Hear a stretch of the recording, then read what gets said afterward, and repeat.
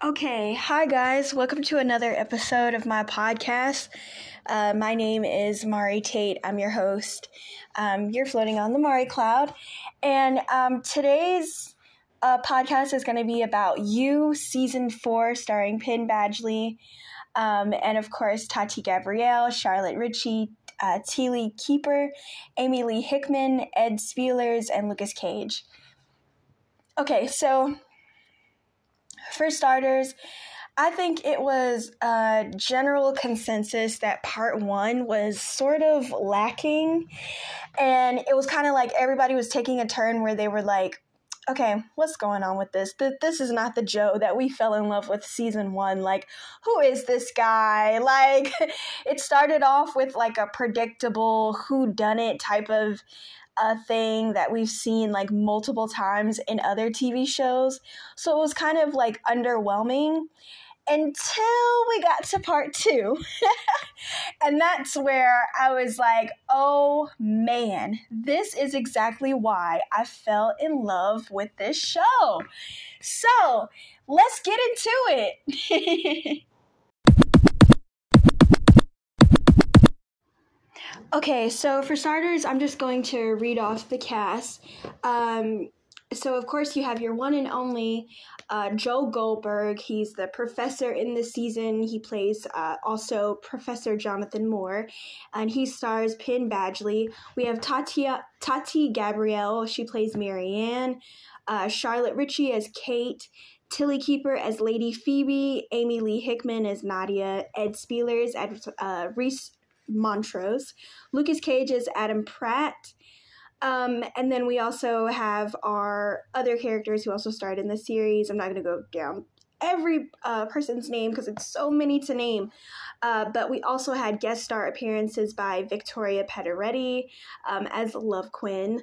And then we have Elizabeth Lail as Guinevere Beck.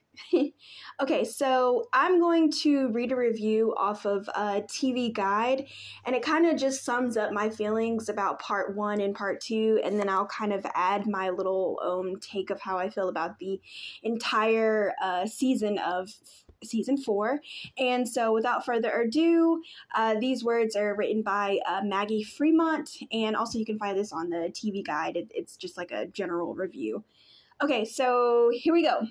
So it says, well, what a clever little trap you laid out for us. If you found part one of Netflix's serial killer drama 4th season a little underwhelming, you were not alone. In fact, in my own review of the first 5 episodes delivered to us back in February, I said they lack a little bite, and found pitting Joe Goldberg against an invisible adversary and asking him to solve like a whodunit amongst a group of ridiculously deplorable English aristocrats less than compelling, especially when compared to Joe's explosive toe-to-toe with his dearly departed killer wife, Love Quinn, played by the one and only Victoria Pedretti, in season 3. The first 5 episodes felt like Joe and the show were holding back, and possibly even worse, attempting to give Joe Goldberg some sort of redemption arc. And that's, I'm going to stop right there. That's the kind of thing that most people, it was kind of like a general consensus on the internet where they were kind of like, why is Joe trying to go to this good, like, I'm a good guy type of thing, and I'm trying to be good. Like, that's not you, Joe. At your core, that's just not you.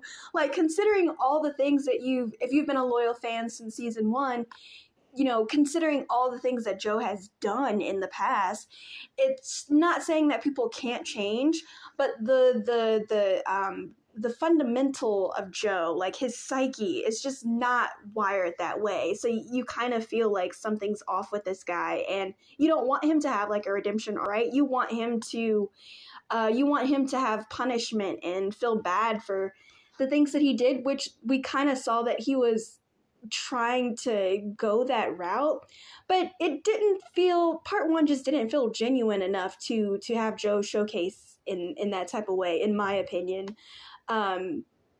So yeah, it just kind of felt like, okay, Joe, this really isn't you. So that's the feeling that I was getting into. So it turns out that's because we were only getting half of the story.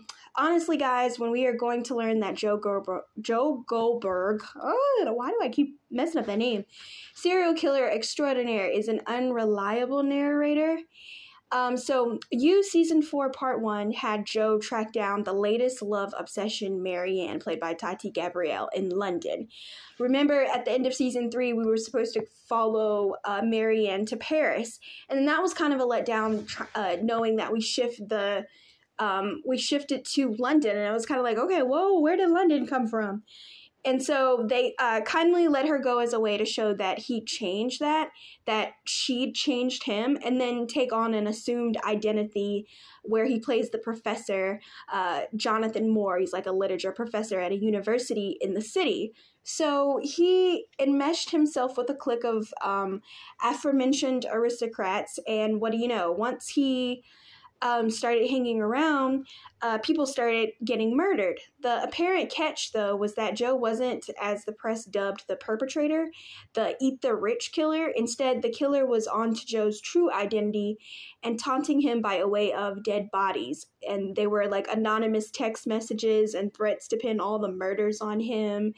And in this first part, we got to see Joe kind of figure out, like, this is who I want to know. Who are you? Like, him receiving the text messages, like, he wants to know, not only did we have like a woman that would usually be of Joe's interest, but the you this time around was who is this other murderer that is sort of similar to me, that kind of has my niche of, like, this is what I like to do. Like, you mean there's another killer on the loose? I want to figure this person out. And how do they know me? Why are they tracking me? You know what I mean? And we got to kind of see Joe kind of have like this paranoia about it. And so the first 5 episodes were mostly Joe Goldberg does crisis management, right? It was a hoot in the way you is always a sick, twisted hoot. But it didn't feel like it was like leveling up the series in any way. Even the episode 5 revealed that the Eat the Rich killer and Joe's very own stalker was mayoral candidate and man of the people Reese Montrose, played by Ed Spielers. Was a little deflating, since Reese seemed like the most obvious suspect, especially in the first part, where, you know, Reese Montrose is kind of talking to Joe, and they're at the bar at the party, where we learn, you know, later on the first murder happened when Joe gets back into his apartment. Reese Montrose seems like the obvious, because he just kind of seems like standoffish. He's kind of like lingering in the back. So you kind of put 2 and 2 together, and it's kind of easy to figure out who the main suspect is. Like, oh, okay, of course it's Reese Montrose. Like, part 1 wasn't like so surprising in a sense. They kind of built this man up to be like, yeah, he's our number 1 perpetrator. So that was kind of like, oh, okay. Of course Joe's connected with him. Of course this man is following Joe. Of course this man knows about Joe's past. You know, why not? But in part 2, we learned that this was all a setup for something much more complicated, much more compelling, and, to be frank, something pretty freaking awesome. And I kind of feel like some other people felt like this too. Maybe if you're a fan of you know what I'm saying. Like, if you felt this way, you know, amazingly, I felt this way also. So Joe Goldberg has been the killer all along. Plot twist! Which was a very, very... to me, it was a really, really great twist, especially since I was so freaking bored in part 1. In part 1, I just kept thinking to myself, why are we following these English people? Why do I care about how rich they are and what they're doing? And why is Joe so invested in these people? Like, where are the connections, Joe? And also, I was also thinking, like, how did we just leave Marianne in like 1 episode, and then all of a sudden Joe's like, yeah, I don't feel it anymore. I'm turning on a new leaf. I'll let you go. And it was like, that was the whole point of the ending of season 3, was because Joe was going to another country, going to another location to follow a woman, to basically continue on with his weird psychotic obsession a legacy that he basically has, where he's following these women and he's on this serial killer angst, and he's going off left field, right? That's who Joe is. And so season 1 just kind of felt like, okay, are we going away from the plot? Are we going away from the main theme that what this guy started off in the beginning? But no, part 2 brings all of those plot holes that we had in part 1, and it brings it full circle back together, and we start to put the puzzle pieces to fit them neat and perfectly, and it all makes sense. Part 2 is so much better, and it just puts everything back into perspective of why Joe was doing the things that he was doing in part 1. And then part 2 is like, okay, completion. It was very satisfying to me. That Reese, he's been speaking to all this time, isn't the real Reese, but like a figment of Joe's imagination post psychotic break. And so the Reese doing all of the killing is simply like a manifestation of Joe's dark side. And once that is revealed, things really go off the rails in like an absolute best way. She starts off by saying, from the beginning, you has always been about Joe Goldberg wrestling with the darkness inside of him. It's why he's constantly trying to justify his actions with motivations of love and protection, explaining away brutal killings by rationalizing that his victims deserve it. Joe has always fashioned himself as a hero who just gets carried away sometimes. In his mind, he always starts out with the best intentions.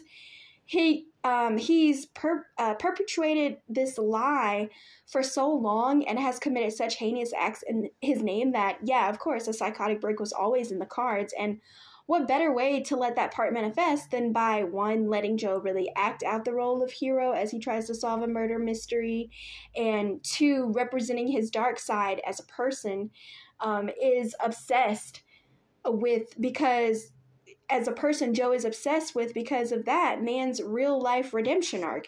It's such a smart move and a reminder that the You premise, even in 4 seasons, hasn't become stale, right? This is what I stated before. That's why we as an audience have fallen so much in love and with season 1, is because we see these things play out. We know that this is who Joe is, right? It's not as an easy concept to pull off and could quickly feel a little cheesy or cheap, but it never does. Thanks in a large part to the 2 actors now representing Joe Goldberg. Badgley is great as Joe. He becomes more and more unhinged, and Spieler, he plays Reese Montrose. He fully commits to embodying Joe's most menacing urges. Their chemistry is what really makes the whole thing work, and their relationship only becomes more twisted and interesting to watch as the season hurtles towards its conclusion. So, looked at as a whole, the season feels a bit bloated. There are tangents that only minimally service the plot that could have been slimmed down or tossed away entirely. The less interesting storylines are only made more evident in part 2, when the season is really clicking and one of the best adversaries you has ever introduced for Joe arrives in the form of Tom Lockwood. Yep, you read that right. Tom is Kate's evil, powerful billionaire CEO father, who we've heard so much about, and oh boy, does he have Joe's number from the jump. It's perfect casting, really. Kenner is so believable as the charismatic nice guy, and the quietly terrifying guy holding all the cards, someone who knows exactly who and what Joe Goldberg is, but isn't at all afraid of him. He's a highlight of the season, and not just because of Kenner, but because of what he represents as Joe. As Tom points out himself, he and Joe are basically the same. They do anything to protect Kate. They are both men willing, perhaps craving to do terrible things and justify their actions with those noble motivations. But the difference between them is the important part. Joe romanticizes his sins. For Tom, it's all about business. This entire season is about Joe trying to detach and disassociate himself from his darker parts through a chaotic, psychotic break. The much cleaner way to do this, however, is Tom's way. He doesn't get his hands dirty. He's all a matter of fact about the awful things he does and what he does. And Joe and Tom will never see eye to eye for several reasons that I won't spoil here.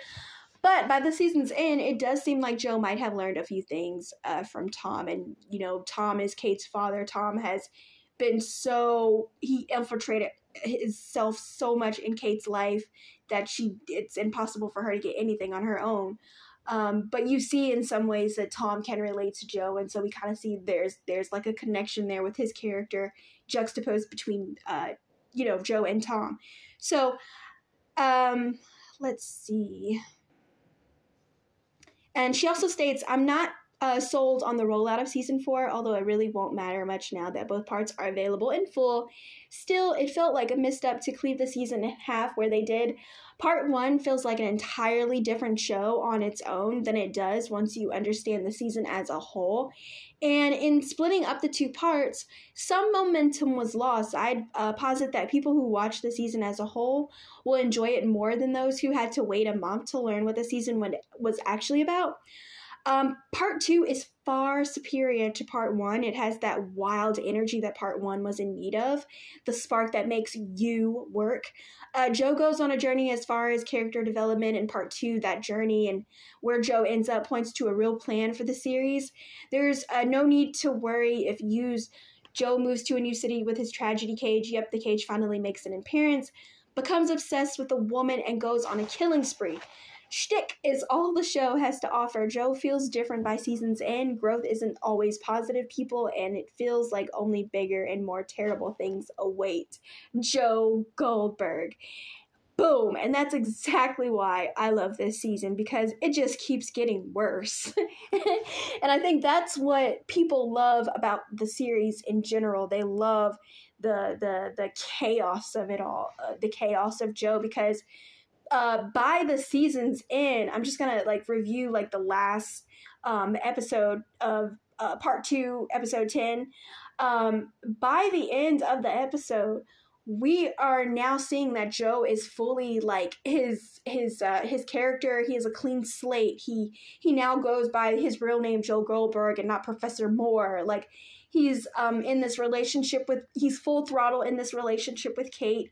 His just because the connections and the money and the things that she has with her connections, he's able to live out his quote unquote truth. We all know that's a lie. And of course he tears people along the way because that's just who he is, right? So I'm just going to read the very last episode and then just kind of touch on the things that I found quite interesting to me. The last episode is called The Death of Jonathan Moore. This one is, let me see, it's directed by Harry and written by Michael Foley and Sarah Gamble, one of the creators of the show.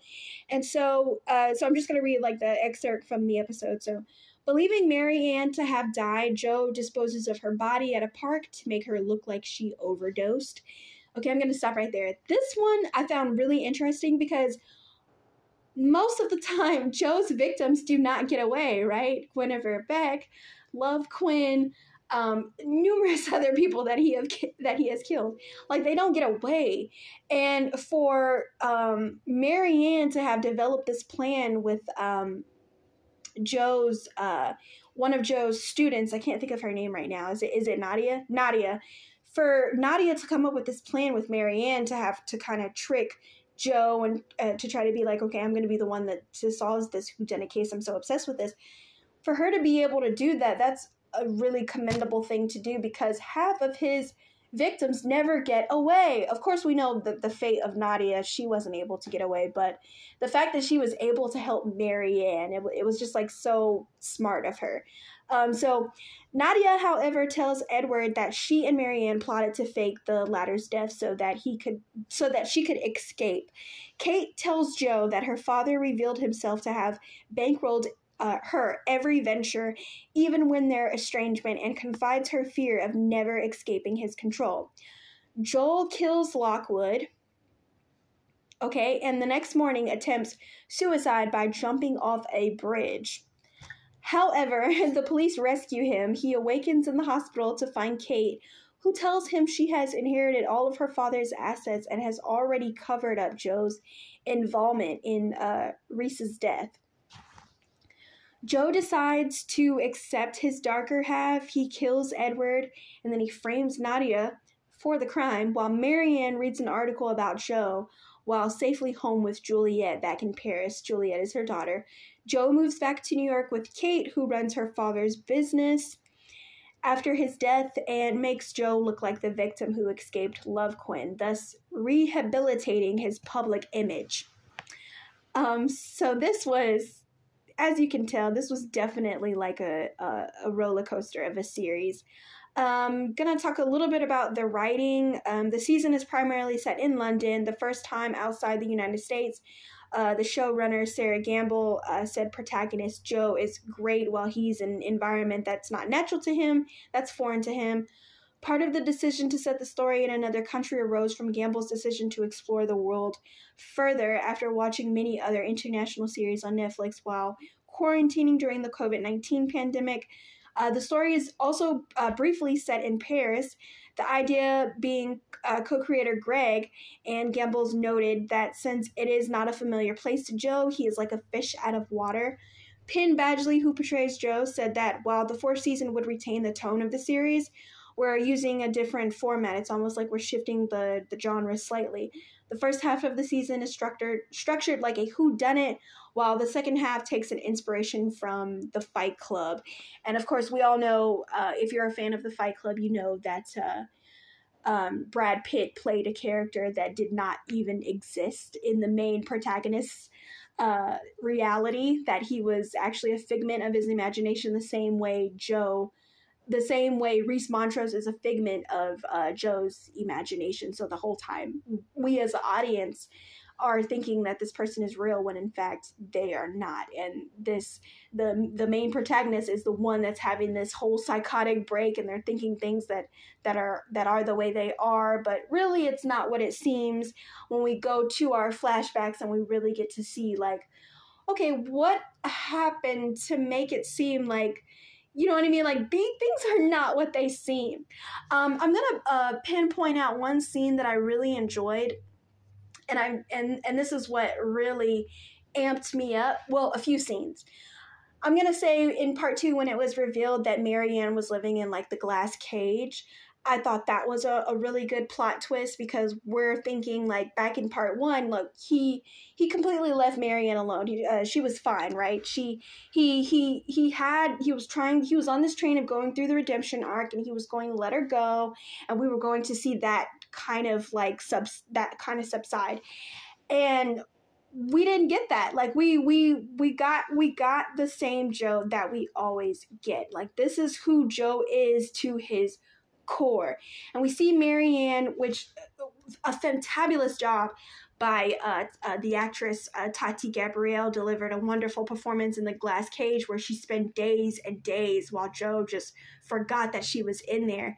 And you see her going through her own mental break, missing her daughter, and she's like, why does this crazy guy have me stuck in here? I'm hungry, I don't have any food. I'm like, really, her actually reaching her breaking point, being on the bounds of Joe. And, getting to see that scene was, I thought, fantabulous, because I don't even know if fantabulous is a word, but it was just really awesome to see that performance by her, and to see her character get so grappled up in this man's psychosis. Like, it was just amazing to me, seeing her wrapped up in that world and trying to get out and protect herself. And what can she do? She's isolated, she's quarantined, she's not even quarantined, I don't even want to use that word, but she's basically isolated from the world, and having to cope with that. And when she meets Nadia, her little light of hope, it's like, that's when we get to see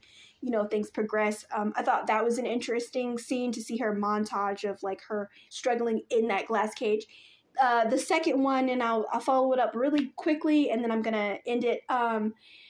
The second scene that I found very interesting was Joe showing up at Reese Montrose's house, and him telling him, like, where the crap is Marianne, like, where is she? And Reese Montrose is like, I have no idea who you are, and I don't know what you're talking about.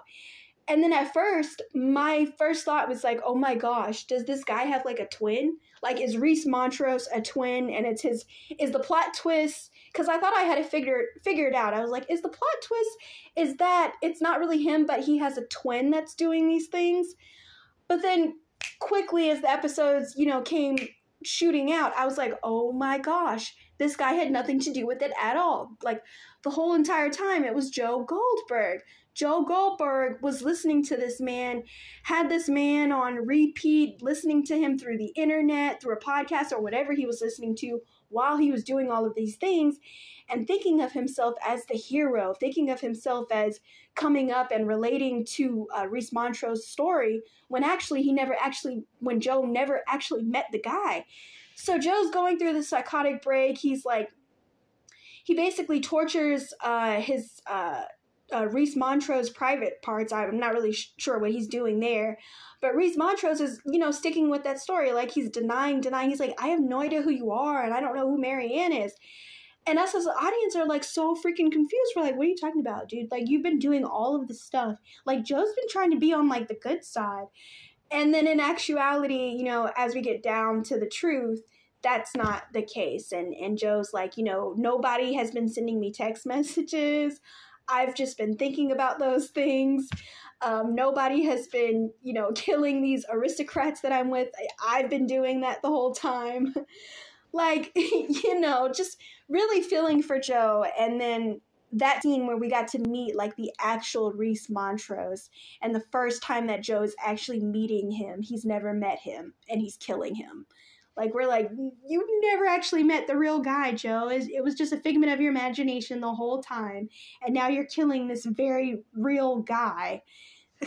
So that was a very interesting scene to me, and kind of letting Reese Montrose be like the darker side of Joe, having Joe's darker side personified and using as a whole person as a character, because basically the basis of the show, right, is that Joe, the You series is basically an internal monologue of how this person is thinking and feeling the entire time.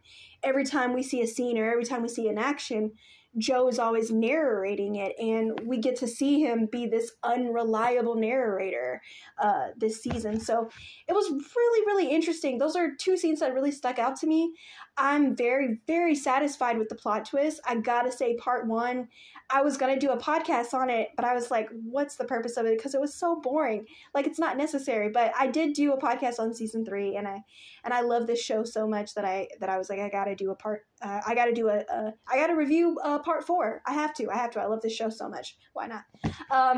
But I think Penn Badgley, he does a wonderful job. He directed one of the episodes. I think the second to the last episode he directed. Wonderful job. I think he plays a fantastic Joe Goldberg.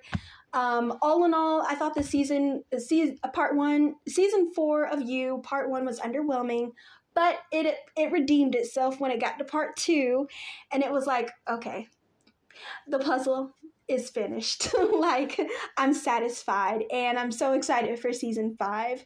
I heard it got renewed for season 5, so I'm excited for that. I just wanted to say my piece about this show. I really do think this is a phenomenal show. All the creators and even the source material that it was created from. I just really appreciate this show. I thought it was absolutely amazing. So all in all, tell me what you guys think about You season 4. Did you think it was as interesting as I did when it got to part 2, or did you think it was boring in part 1? Tell me your thoughts. Are you guys excited for season 5? If there's any other TV shows, movies, or anything that you want me to review or think about, or anything that's a part of pop culture, just let me know. On my Twitter and my TikTok, it's all in my description box. As always, next time, my name is Mari Tate. You're listening to the Mari Cloud, and peace. Bye, guys.